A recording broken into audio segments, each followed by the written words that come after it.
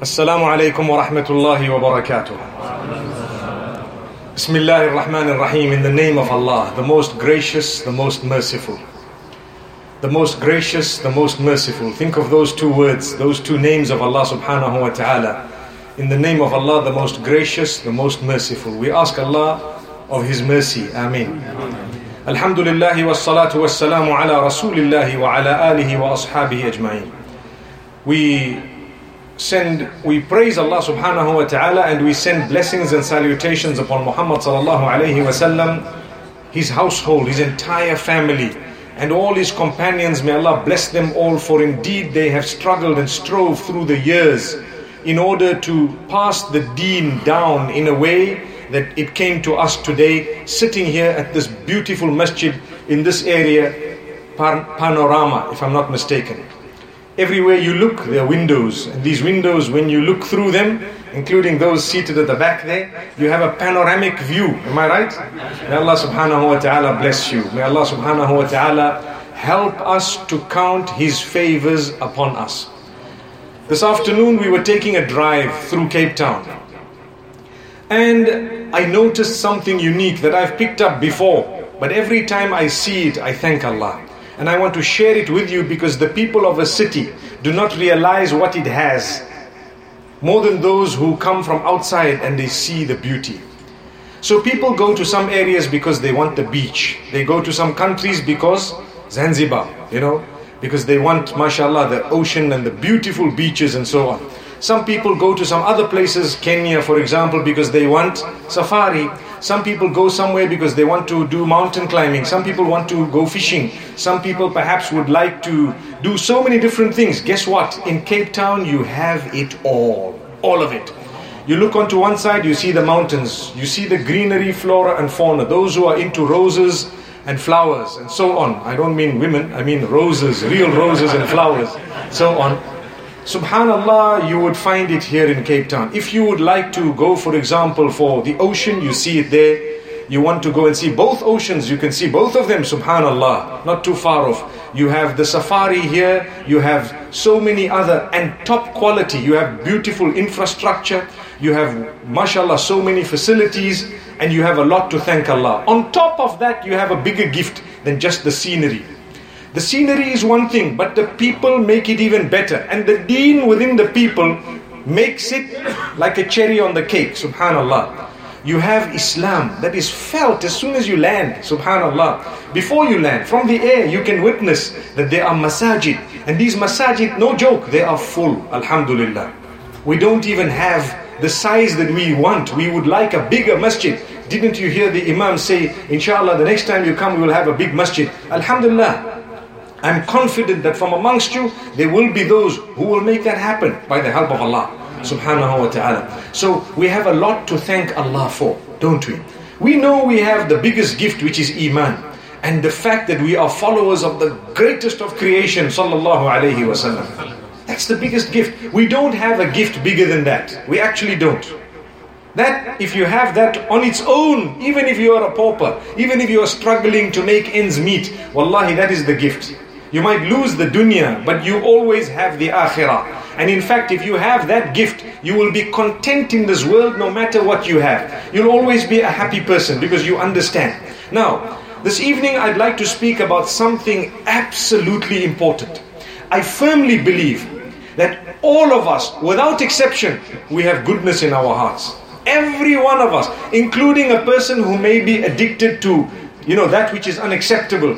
A person who's committing sin, a person who knows he's doing wrong, but in his heart there is some goodness. Allah has not kept a heart whereby there is not even a flicker of goodness amongst us who declare La ilaha illallah Muhammadur Rasulullah sallallahu alaihi wasallam, because that itself is a burning flame inside of you. In fact, rather than use the term flame, I rather say a nur that is inside your heart. And that nur will lighten up your whole life if only you allow it to expand within you, something you need to understand. We all have the shahada, don't we declare it? It is the most powerful statement in existence, without doubt.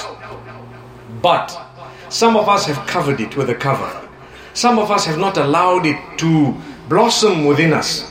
Some of us it's only in a small portion of our bodies. We haven't allowed it to show in our hands and perhaps in our eyesight and perhaps in the way we behave and in perhaps the way we relate with our own maker and so on. So what happens?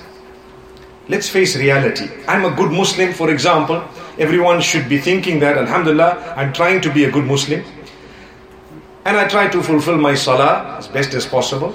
And I pray that Allah accept it from me. The problem is when I walk out, I start seeing every other thing that's now distracting me. That's a problem. I go to work in the morning and who do I see? Wow. A distraction. In whatever way it is. Sometimes I might be struggling to make ends meet and suddenly there's a way to earn money that is not in the pleasure of Allah, but it's a distraction because shaitan comes to you. That's the thing. If shaitan didn't exist, all of us would have been perfect. Did you know that? But because shaitan comes, he has an army that sees you from a position that you don't see him. He witnesses, he sees, he attacks you via Wi-Fi, Bluetooth, internet, whatever else. You don't see him, he's on the other side.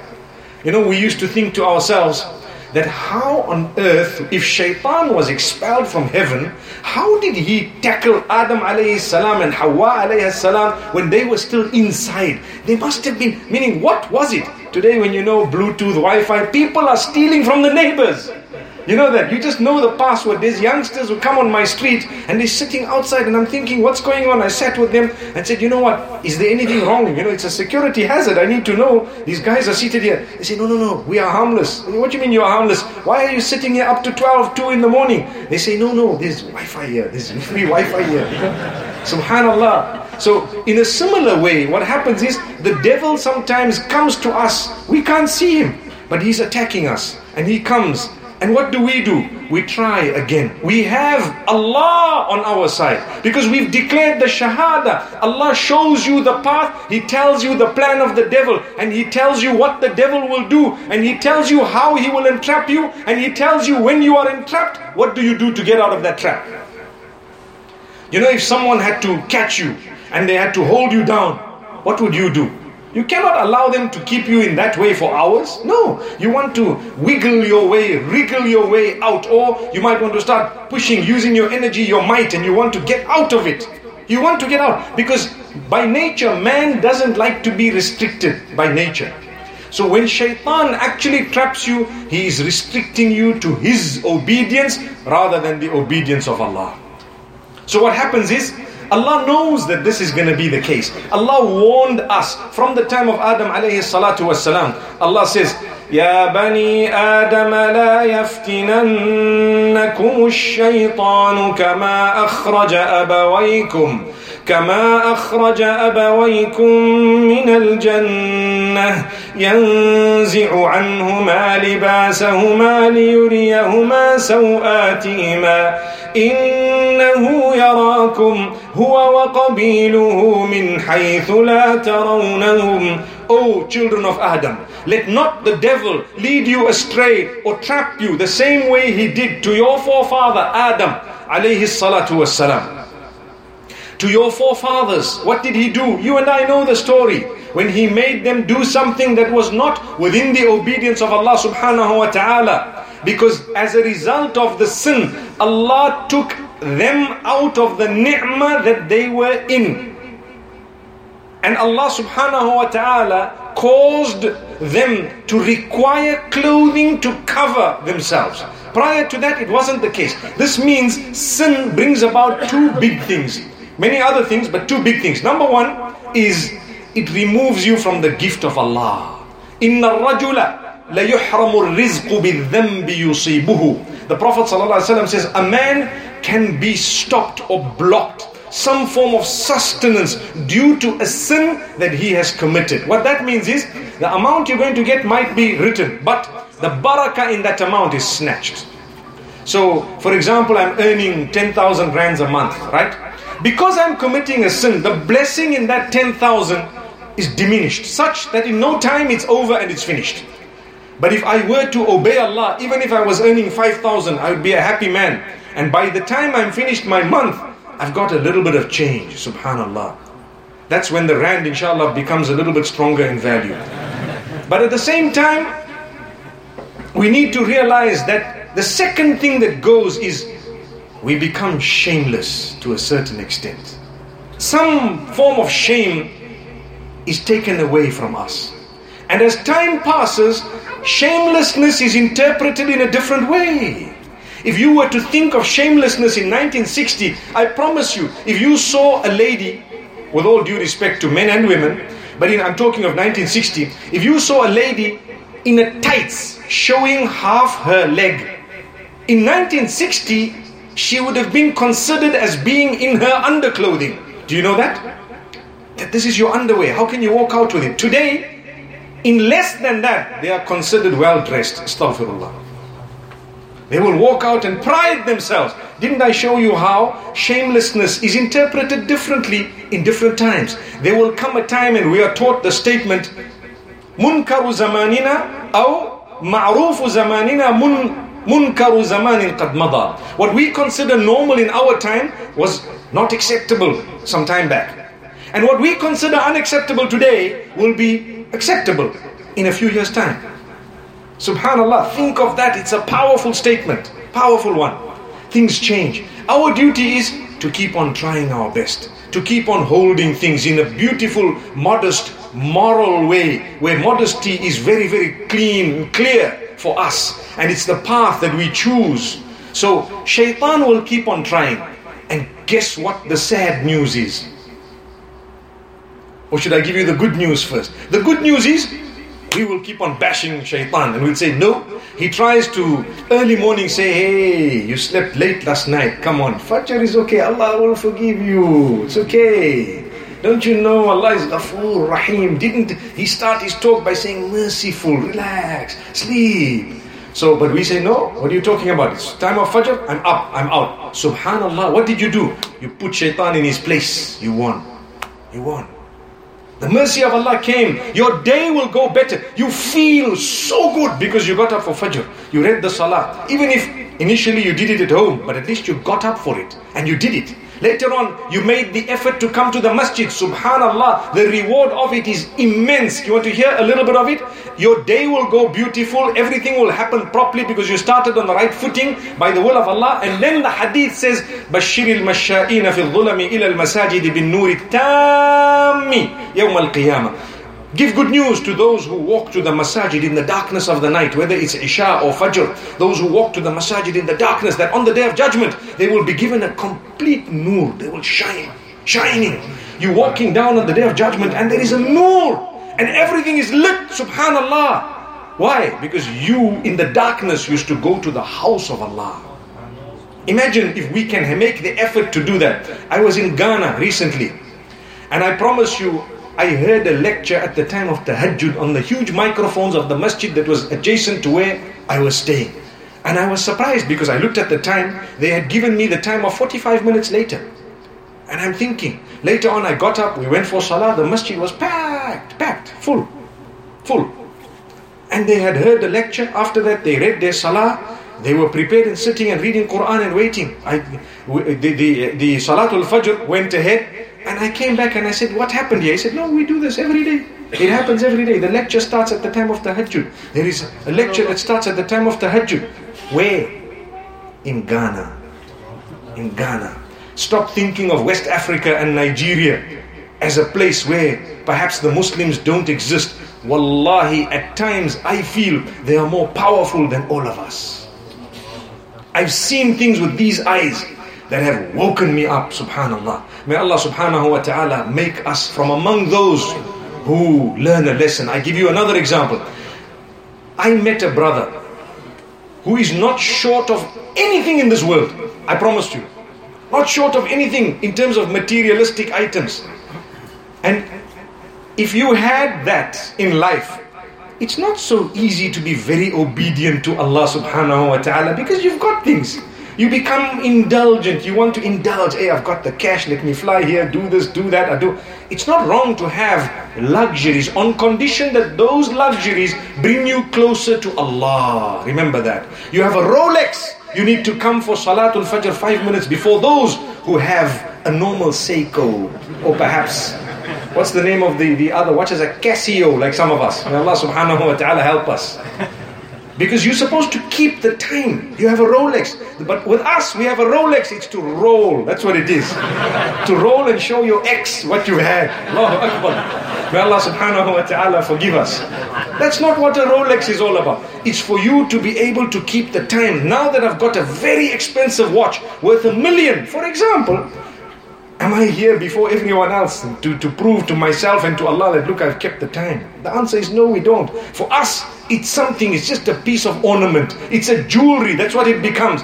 I met a man who is not short of anything, and wallahi, I promise you, 10 minutes before the adhan of a salah, he has to go to the closest masjid.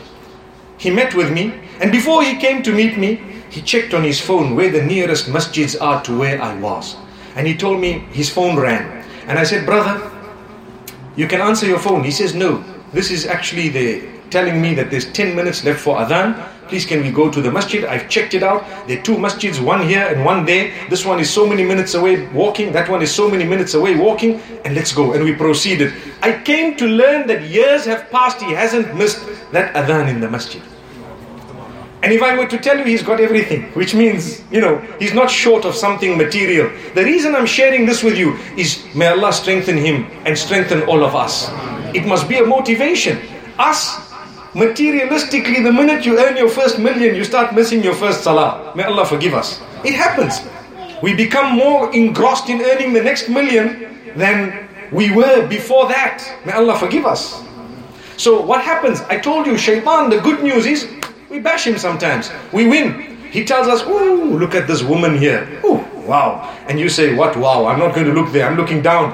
What did you do? You gave him a knockout blow. Gone. He's upset. He's cross with you. He makes you start scratching. You start scratching. Why? Because he wants you to look, but you just look down. And you say, Alhamdulillah, thank Allah. I appreciate what I've got. What's the point? I'm going to appreciate what is not mine and what I really don't have. I always give the example of people who drive the latest vehicle. The latest vehicle is only as late as the next one doesn't arrive. What that means is you bought the top Merc. By the time they delivered it to you, you saw on the internet that there's one slightly topper than that. You are now depressed because what you've got is no longer the latest. That's Allah telling you that you cannot compete with the dunya. The dunya will run faster than you. You cannot run behind it. Don't run behind it. Let it go behind you. You make use of what you have. There are people who order a phone and they're using it and it's a beautiful phone. And when the new one comes, they've got nothing wrong with the old one. They want to change it just for the sake of having the latest one. And then they learn the hard way when it starts blowing up and they've got to start returning it and a big deal is made out of the phone and so on and so forth. Then you start scratching your head and saying, hey, I shouldn't do this. I should wait and see if the phones blow up in future.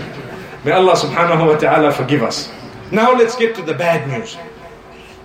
The bad news is the reality. We are human beings. Sometimes shaitan wins.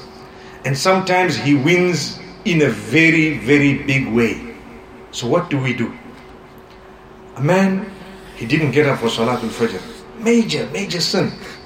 That's a crime. But it's happening, isn't it? It's happening. But I'm a Muslim in my heart. I declare the Shahada and I keep on, I'm living my life as best as I can.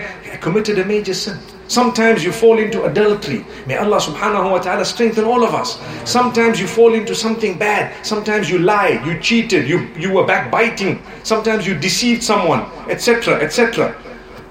What do? It's tough. Shaitan won. But guess what? There's that nur in your heart. What has happened is there's a cover now. It's becoming dim and dim and dim. You need to quickly do something about it. Do you know when you have a candle and you know that there are no lights and that candle is lit and you're walking and it's windy, what do? You protect the flame from blowing out totally. If it blows out totally, it's going to be a huge struggle before you get that flame back on. So now you hold it and then you stop for a moment and then you actually cover it and then you get something to put on top of it. Why? You want it to keep flickering. And when you get to a calm position, what happens to the flame? It becomes bigger The nur in your heart, the wind is blowing, the anti-spiritual wind is blowing by the devil, and the nur is now flickering because it's becoming dim and dim. You need to stop for a moment and think, and you need to cover it quickly and say, Astaghfirullah, Astaghfirullah. Oh Allah, forgive me. Allah subhanahu wa ta'ala teaches us what to do. So I'm talking about how to wipe out our sins. How do I wipe out my sins? I've got sins, I need to wipe them out. You've got sins, you need to wipe them out. Some of them are major, some of them are minor.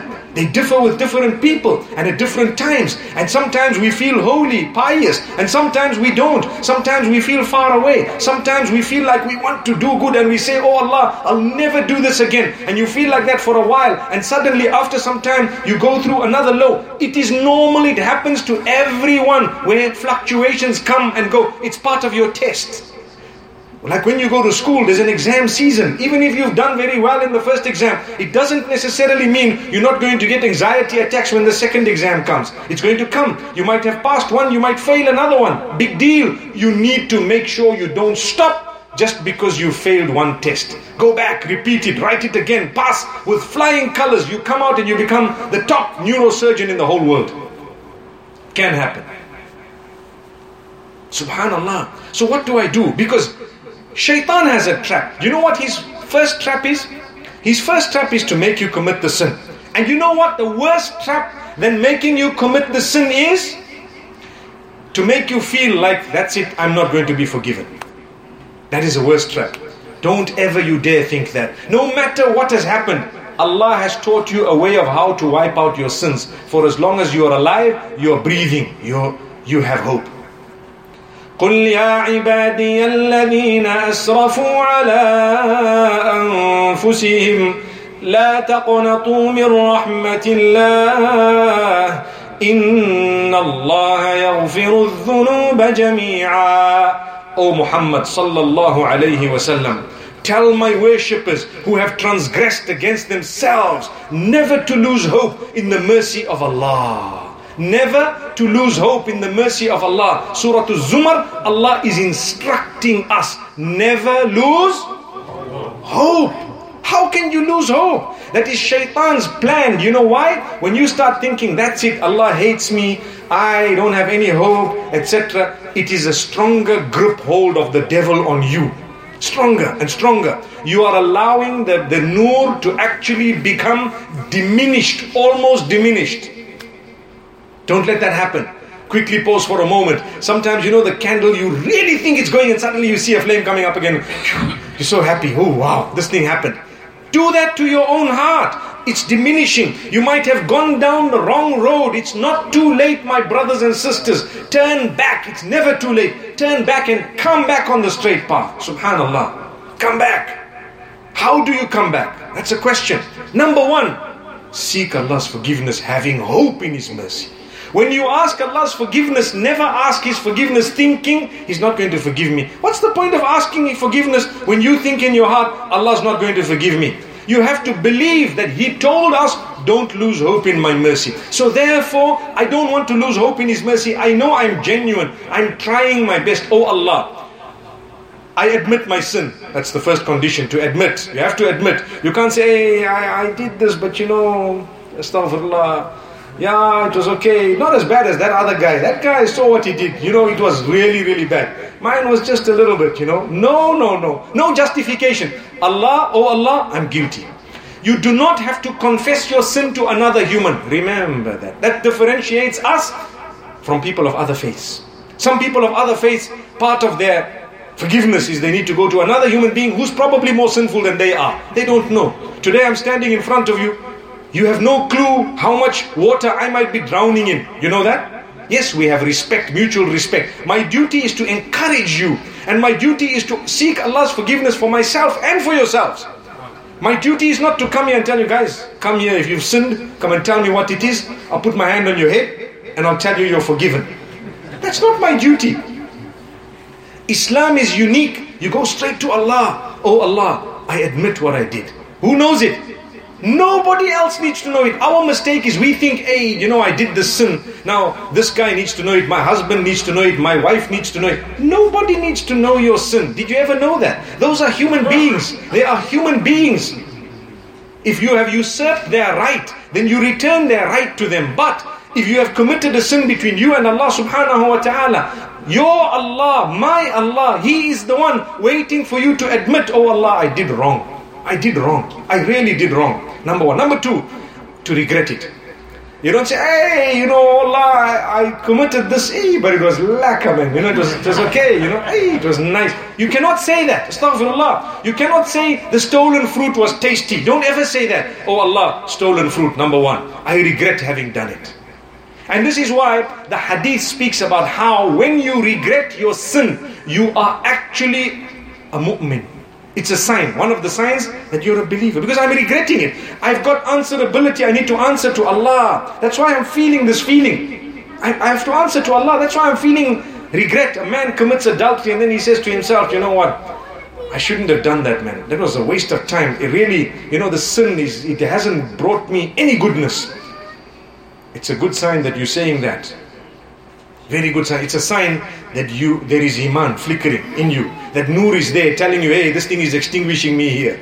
It makes you feel so bad. A person ate interest. A person went and did perhaps for whatever else it was, lottery or alcohol or so many sins that are there.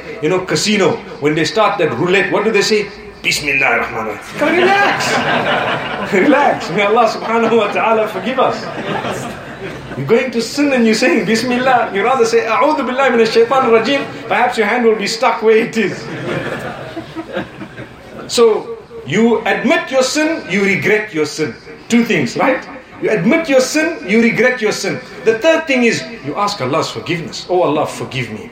I admit what I did. It was very bad. I seek your forgiveness. And what's the fourth condition? I promise you that I won't do it again. I won't do it again. In order to say, I promise you I won't do it again, you need to have a good flame. You need to have a good amount of nur. You need to have a good strength of your iman to say, oh Allah, I won't do it again. The problem is shaitan comes to us and he makes us say the first three. And the last one you say, hey, Ya Allah, you know what? I don't know if it's going to happen again. It might just happen. Don't do that. I tell you why. If you promise Allah, I will never do it again. For some reason, somewhere down the line, you committed the sin again. You need to know your previous tawbah was accepted. It was accepted because when the four conditions are met, seeking Allah's forgiveness for a sin between you and Him, He will never reject that tawbah. He will never reject that forgiveness. He will accept it. Never ever did He say He will reject it. Four conditions met. Oh Allah, I'm not going to do it again. That's it. Somehow, somewhere down the line, you went out on the street again, you went here, your environment, something happened, and you know what? You happened to commit the same sin 1 year down the line. It is not connected to the previous tawbah at all. Not connected. These are now two separate issues. Although it was the same sin. Why is it not connected? Because at that time, you were genuine when you sought Allah's forgiveness. And at this particular time, you have committed the same sin again. You are asking Allah again. Allah says to His angels, do you see my worshipper? He's seeking forgiveness again for the same sin. If it happens thereafter a third time unplanned. Unplanned means when I did my tawbah, I made sure I was genuinely saying I'm not going to do it again. Another 2 years later, 3 years later, it happened the third time. Do you know what happens thereafter? The hadith, the Prophet ﷺ says in a hadith Qudsi that Allah subhanahu wa ta'ala tells His angels, you see my worshipper is seeking forgiveness for the same sin he's committed another time. And now, ushhidukum. أو علم عبدي أن له ربا يأخذ بالذنب ويغفره أشهدكم أني غفرت له. My slave has now known that he has a Lord whom he is answerable to, who can forgive him or punish him. I make you bear witness, O my angels, that I have forgiven him. That's the mercy. When Allah says Ar-Rahman Ar-Rahim, He's not joking with you. It's not foolish. It's not something, astaghfirullah, that's light. He is serious, Ar-Rahim. He will give you more than you deserve. That's what it is. He will give you. Today, our sons, our daughters, our own children or brothers, they do something against us. That's it. We, close the door, chop the wire, or the rope is cut, everything, we don't want to know them again, pull the plug and it's over. Allah says, no, you come to me 1,000,000 times, I'll come to you more than that. You keep on coming to me, don't let the devil succeed. At the end of the day, it's the final exam that your certificate will be issued by, not the exams in the middle. What that means is, when you're at school, and you had 20%, 50%, 60%, you passed some, you failed some, you repeated some, you carried on, you went up to matric, you did this, you did that, it took you 5 little writings of matric, and then you carried on, you went to varsity, you did whatever, and at the end of the day, your final certificate at the university, as you graduated as a doctor, top result, distinction. What are you gauged by? What are you gauged by? The distinction at the end. I'm not worried what happened in between. I'm worried about the end. The hadith speaks of how Allah will treat us the same way when it comes to our deeds. A man will do good deeds for many years, then he changes his life at the end. A person had flying colors from the beginning, grade 1, all the way to matric and beyond university. And the final examination, they messed up so bad that they failed. Do you think they're going to succeed? No. They have to go back, perhaps repeat, but when it comes to death, there's no going back. No going back. So what you've got to do, constantly seek Allah's forgiveness. Muhammad sallallahu alayhi wa sallam is known by us as Muslimin as afdalul khalqi wa akramur rusuli. Remember that. Listen carefully. He is known as afdalul khalq, the best of creation. A mu'min cannot doubt that. Wa akramur rusuli, the most honored of all the messengers. Perfect. Sallallahu alayhi wa sallam. He never needed to seek Allah's forgiveness ever for anything. But guess what? He used to say astaghfirullah up to 100 times a day. Allahu Akbar. Why? Elevation of status even beyond. You know, if you and I were told yours is Jannah, Allah's guaranteed for you paradise. If you were told that, I was told that, I don't even want to think whether we would be here again for another salah. Astaghfirullah. Well, I'd like to hope we would. But I'm just saying that the thought, it can't happen because no one's going to come and tell that to us. The Sahaba radiallahu anhum and Rasulullah sallallahu alaihi wasallam, those, some of them who had known where they were going because they were told it through revelation, it made them stronger.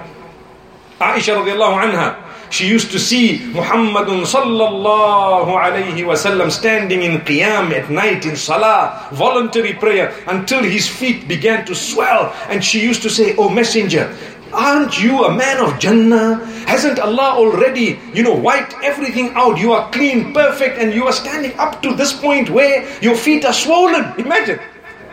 Ask yourself, has any one of us actually stood in voluntary prayer until our feet were swollen? Anyone? Starting with me, the answer is no. I need to be honest.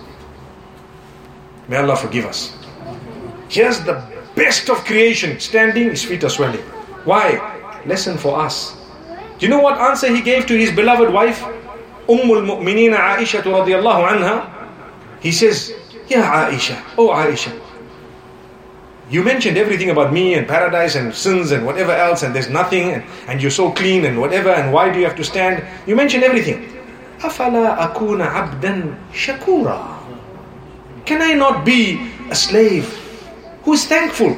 This is my gratitude. Allah gave me Jannah. This is my gratitude to Allah. My brothers and sisters, Allah gives you a rand, 2 rands, 5 rands. Gratitude to Allah. Come to the masjid early. Pray for Allah. Pray a little bit more. Open the Quran. Read more. Become a better person. Cut your sin and say, Ya Allah, you gave me my first million. I'm not committing adultery ever again. Not from far, not from near. I'm cutting relations with those people who are dilly-dallying in my life, trying to make me sin. I don't want, it's out. That's how you will fight shaitan. That's how you wipe out your sins. Subhanallah. Allah blessed you. Count your blessings. Allah gave you health. You were sick, you had no hope, Allah cured you, you came back into life. You don't have to go back into that sinful way. Rather now stick to the path. Allah gave you another chance. That's a gift of Allah subhanahu wa ta'ala. Live by it and you see the mercy of Allah. Amazing. So Rasulullah sallallahu alaihi wasallam used to ask Allah's forgiveness up to 100 times a day when he did not need it. With us we need it desperately, but I promise you, a week passes, 2 weeks passes, a month passes, we have not yet asked Allah's forgiveness.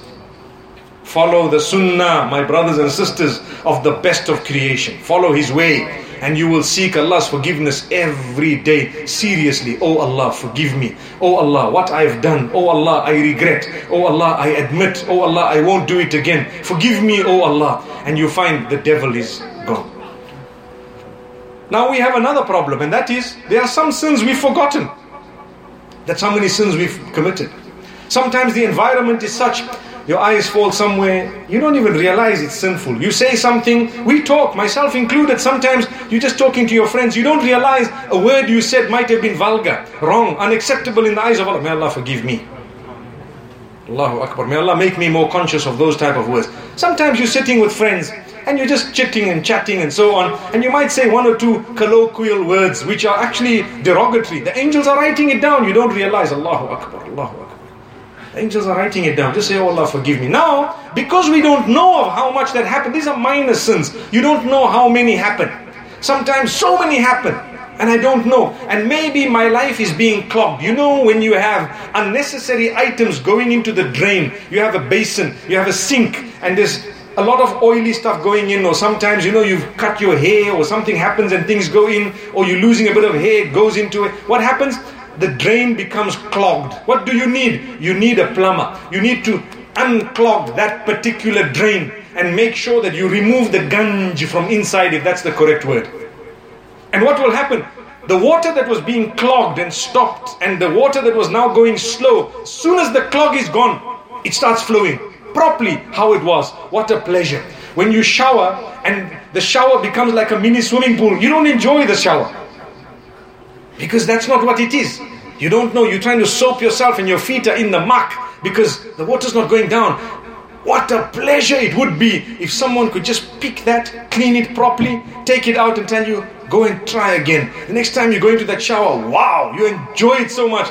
Don't waste water, there's a shortage at the moment. May Allah subhanahu wa ta'ala make it easy for us. So you go in and you enjoy. The same way we become clogged religiously. Take out the clog. How do I take it out? I want to explain to you. The Prophet ﷺ tells us, and this is from Allah. The first thing I talked about was major sin. That you require tawbah. I spoke about the 4 conditions. You know what they are? I'm going to repeat them. Admit your sin, regret it, seek forgiveness, and promise not to do it again. 4 conditions. Admit it, regret it, seek forgiveness, and promise not to do it again. 4 conditions. Your sin is gone. Totally wiped out. If you never repeat that sin again, up to the point of death, Allah says, we will take those sins and we will convert them to good deeds because you changed your life thereafter. That is a verse in the Quran, Surah Al-Furqan. Allah subhanahu wa ta'ala says, إِلَّا مَنْ تَابَ وَآمَنَ وَعَمِلَ عَمَلًا صَالِحًا فَأُولَٰئِكَ يُبَدِّلُ اللَّهُ سَيِّئَاتِهِمْ حَسَنَاتٍ. Except for those. Allah speaks of punishment and then He says He won't punish those who seek forgiveness and believe and do good deeds. After that, we will take their bad deeds and convert them into good deeds for them on the right side of the scale on the Day of Judgment. So what's the condition of the conversion of the deeds? You sought forgiveness, the sin is wiped out. It's held in a certain place. You didn't commit bad after that, the sin is converted into a good deed.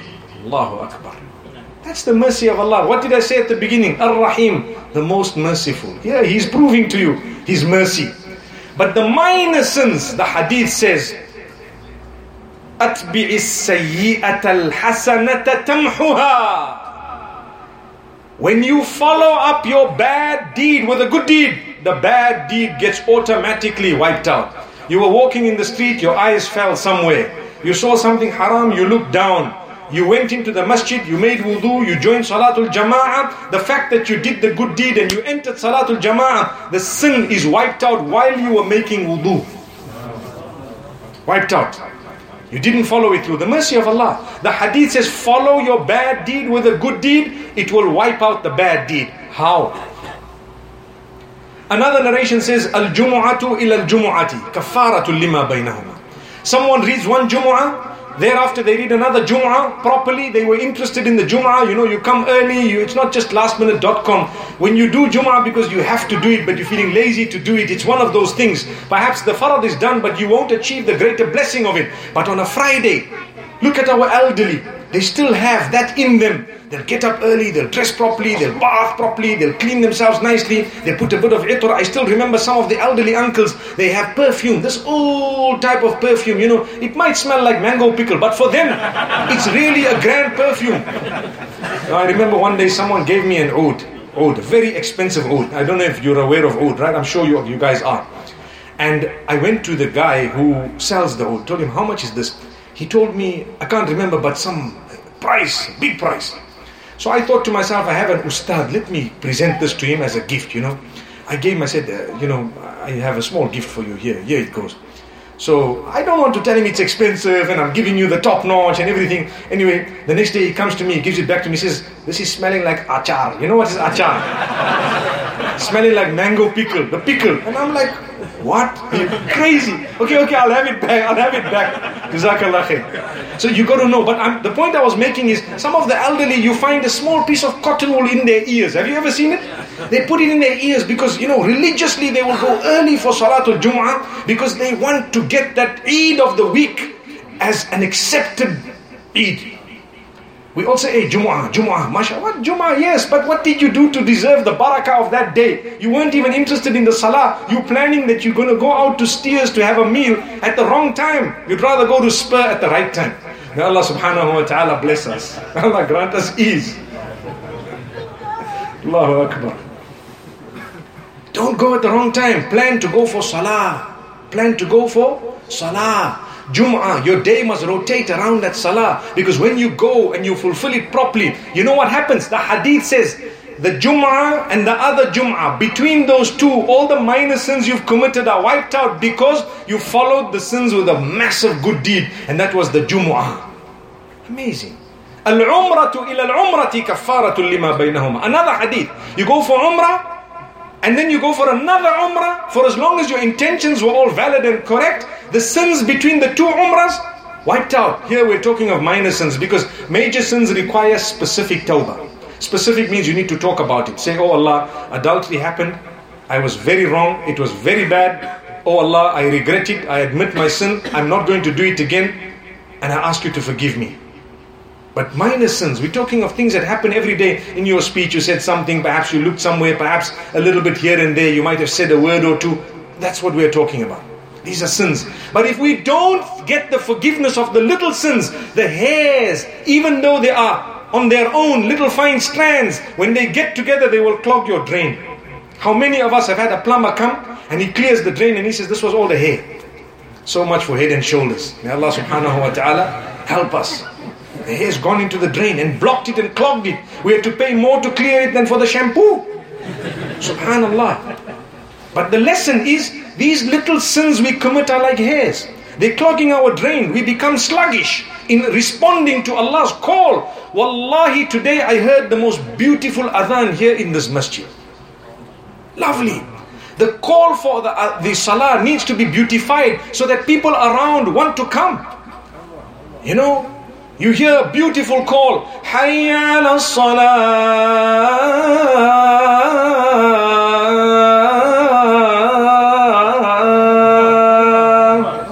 You want to come, don't you? Hey, let me go. This sounds like I'm going to be in Makkah today, man. Subhanallah. But when you hear Hayya ala salah, what happens? You think to yourself, hey, let me now, I don't even know if I should go there. So may Allah forgive us. It happens to the people. It's something that it's not supposed to be. We are supposed to be such that when you hear the adhan, your system must never be clogged. You won't take moments or to think. You will come immediately towards the masjid. Allah is calling me. I went to Nigeria, one of the areas in the north, and another man, a wealthy man, he tells me, Allah is calling me, you are calling me. Do you think I'm going to talk to you when my maker wants to talk to me? Subhanallah. Do you think my maker is going to be given less than you? No way. You cannot be given preference over my maker. So these are the things. But when we hear the adhan and we don't feel like going, there's hair in your system, it's clogged. You need to clear it. Go and ask for forgiveness. Go and do good deeds. أَتْبِعِ السَّيِّئَةَ الْحَسَنَةَ تَمْحُهَا. Do good deeds, they will wipe out those sins. You feel better again. What are the good deeds? Be charitable. Do a lot of charity. Give. Be kind to people. The same hadith says, وَخَالِقِ النَّاسَ بِخُلُقٍ حَسَنٍ. The same hadith says, follow your sins up with good deeds so that the sins will be wiped out by the virtue of the good deeds, and treat people with utmost kindness. How do we treat people? All of you seated here today, all of you who might listen in the future, if I meet you, you meet me, you meet someone else, treat the people fairly with kindness. Kindness. Something we are lacking in the Muslim Ummah. Today, for a small dispute over 15 rands, this man is a devil. Devil. 15 rands has made you already say he's a devil. Who knows, when you go on the day of judgment, you might find that the 15 rands were actually owed to him and not you. Who knows? It can happen. Then who will be the devil? May Allah forgive us. So watch out your words. Your words can clog you. I normally see the devil come into the people where sometimes it happens to us. Something life-changing is about to come in your area. And a few devils come in and say, you know what? Don't bother. Don't waste your time. Why? No, don't waste your time. The problem is a few hairs, that's all. A few strands. Don't do that. It might change your life. You might have a totally different perspective of things that you took for granted on a day-to-day basis. Learn, benefit, take whatever goodness is coming in your direction. خَالِقِ النَّاسَ بِخُلُقٍ حَسَنٍ. Treat people with the best of akhlaq and character. That's what the hadith says. The same hadith that is speaking about how your sins will be wiped out. Now, why does Allah say this? I read in Salatul Maghrib this evening, Al-Qari'atu mal-Qari'atu. وَمَا أَدْرَاكَ mal-Qari'atu. I'm sure we've heard that so many times in Salah. In that surah, Allah tells us that on the day of judgment, the deeds are going to be put on proper scales. Proper scales. So, can anyone explain to me? There's going to be a scale on the right and a scale on the left, right? 2. So on the right side, what's going to be put there, please? Good deeds. On the left side? Bad deeds. Have you ever thought of it? That is telling you that you will have bad deeds. You're still a good person. Did you hear that? You will have bad deeds. You're still a good person if your good deeds outweigh your bad deeds. When the scales are there, you know what Allah says? For as long as you have iman, for as long as you have that iman that you need, if your good deeds are heavier than your bad deeds will be ignored and you will get goodness. Allah will send you to Jannah. He's not worried what happened there in the bad, because your good has actually outweighed the bad. The problem is we don't know the weight of the deeds sometimes. You might say a small word of backbiting and it becomes 2 tons. You don't even know. It's 2 tons. The statement that happened at the time of Prophet ﷺ, where Aisha radiallahu anha uttered a little comment about Safiya binti Huyay radiallahu anha, or someone uttered a comment about another saying, you know what, she's a little bit short, she's too short, in behind her back, which means she wasn't there. So it was said in a way that the person may have felt bad. The Prophet ﷺ says, Wallahi, if your statement was put in the form of a droplet of ink in the ocean, it would change the color of all the water. And with us, short and tall is a compliment. It's actually not even, it's considered as something we don't even think about. We say other things. Hey, did you check the lighty? The newborn doesn't look like belongs to the husband, man. And we take it light. And we don't even realize the damage of that statement. The damage of that statement. I know of cases where people thereafter have gone into paternity tests and made a mess of their lives.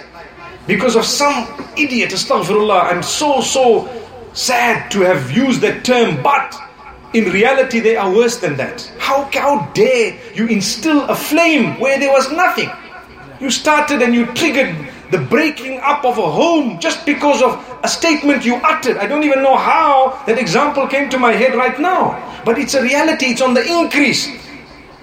Subhanallah. Be careful. If saying tall and short was so bad, where are our tongues? So when shaitan traps you, how do I get rid of the sin? One of the ways of wiping out your sins, change your company. Change your company. That's the best deed you could do. If your company is clogging you, when you take that, you know, what do they call it, a Magdeburg hemisphere or something, when they actually take the plunger and they start plunging the drain, what comes out? All the rot, all the filth, all the hair, all the clogged stuff, part of the shampoo and a bit of the soap, and everything comes out. Sometimes you find a coin or two, don't you? Sometimes you find a few other interesting little artifacts there, which can go down in history. But you know what?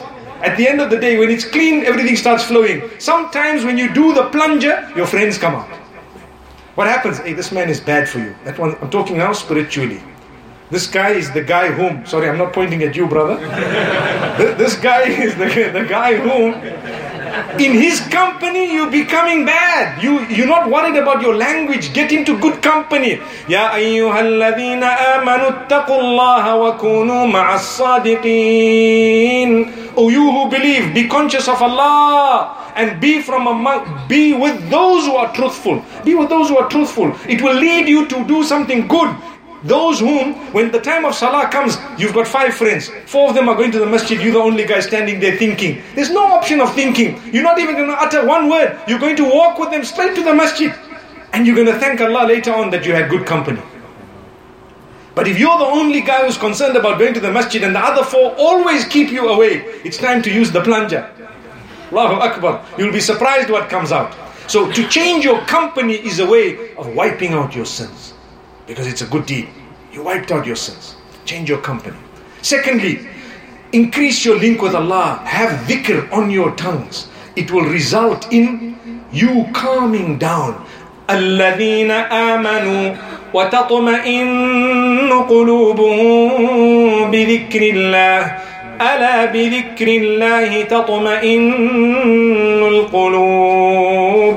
Those who believe, they find comfort of the heart in the dhikr of Allah, in the remembrance of Allah, whether it is tilawatul Quran, whether it is the tasbihat, subhanallah, alhamdulillah, Allahu Akbar, la ilaha illallah, etc., etc., you find comfort in it. Why? The hadith says, indeed, the comfort of the heart is found in the dhikr of Allah.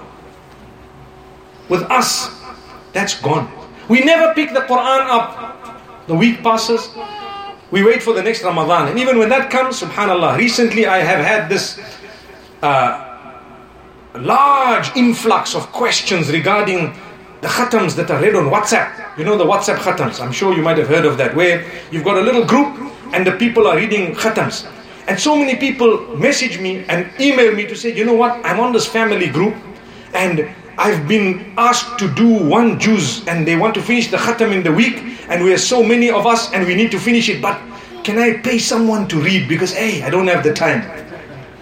And I'm like, I hope those who encouraged that took into consideration this type of people, because others will just say, yeah, I read it and they didn't read it. It can happen.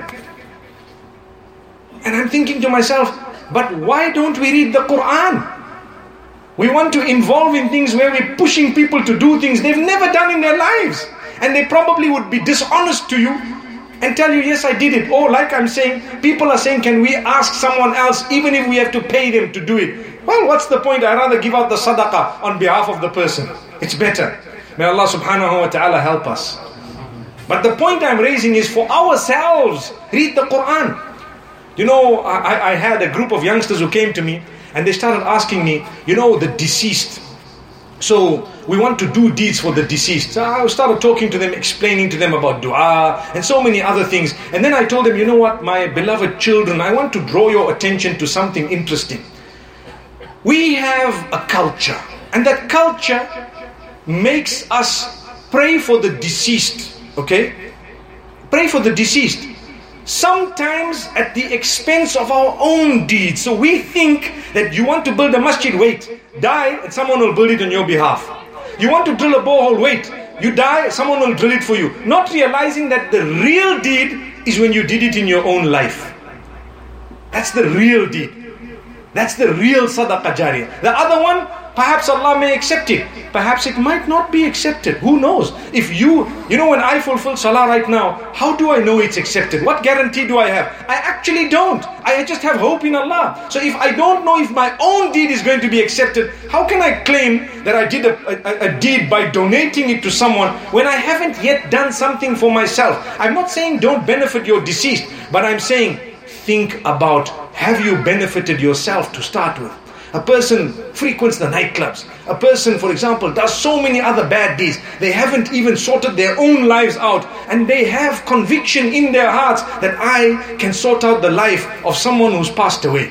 Not realizing that if you as a child would like to sort out your father or your mother, a parent who's passed away, if you would like to help them, you need to become a better person, because the hadith says, وَلَدٌ صَالِحٌ يَدْعُو لَهُ. A pious child who will pray for you.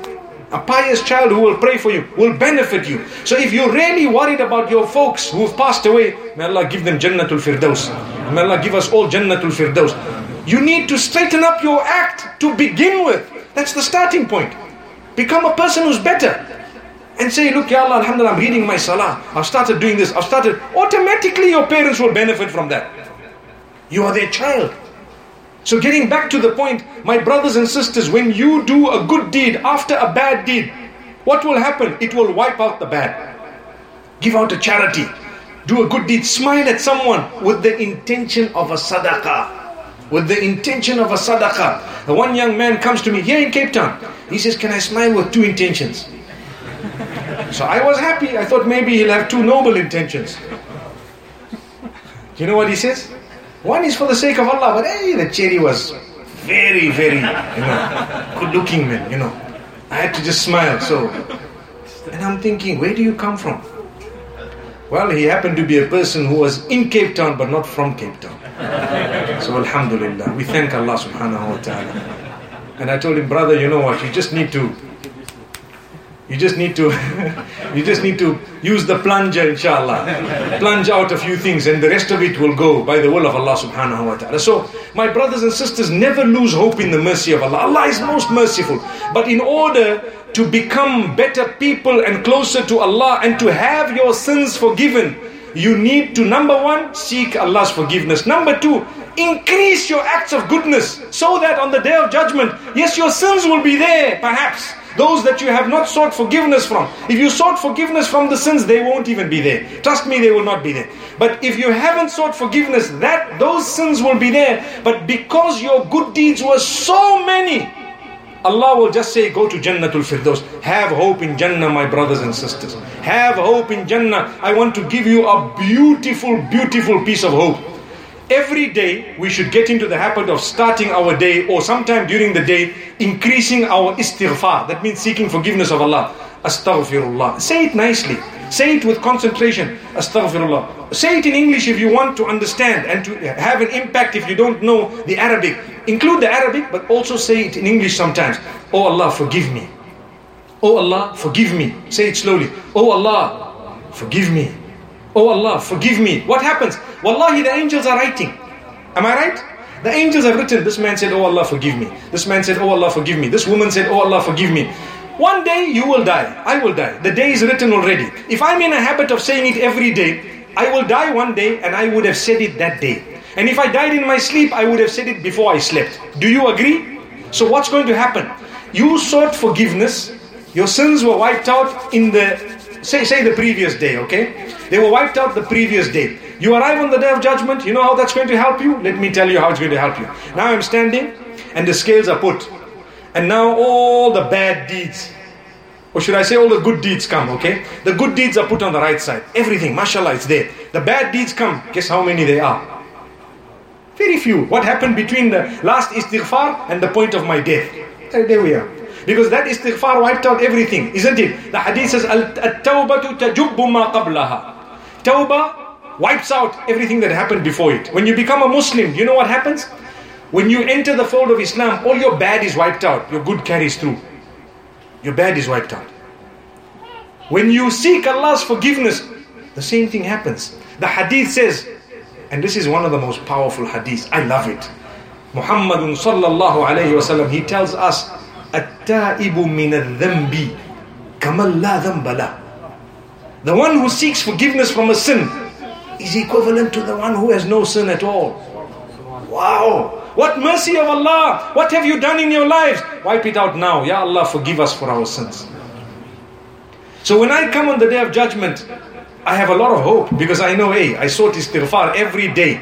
And when I come, I'm going to see everything prior to that istighfar is gone, wiped out. In fact, some of it might have been converted into the good deeds. They came on this side and subhanallah, I saw it.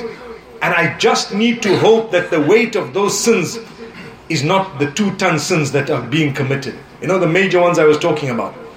And then when you see the good and all the good you've done, you need to thank Allah. May Allah accept it from us. May Allah subhanahu wa ta'ala make us from among those who have hope. And may Allah subhanahu wa ta'ala bless us and our offspring. May Allah make us from those who realize and understand the value of the term Ar-Rahman, Ar-Rahim.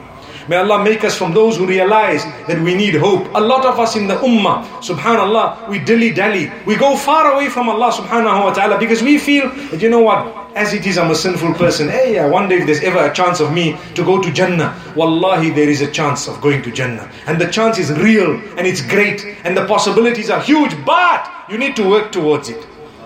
I can't say, hey, what are the chances of me getting a lift to Johannesburg when I haven't even gone onto the road and I haven't even stretched out my arm to get a lift perhaps. As soon as they see me, they'll probably, yes, where are you going? Johannesburg. What's the chances? Whatever they are, you stood on the road, someone came along, they took you through. What will happen? We ask Allah subhanahu wa ta'ala to grant us the intercession of Muhammad sallallahu alayhi wa sallam. I promise you, if he sees you and you are a follower of his, on that day of Qiyamah, he will plead to Allah subhanahu wa ta'ala for you and I, that, oh Allah, my follower, my ummati, grant him Jannatul Firdaus. May we all be from amongst those. Ameen. Wa sallallahu wa sallam wa baraka ala nabina Muhammad.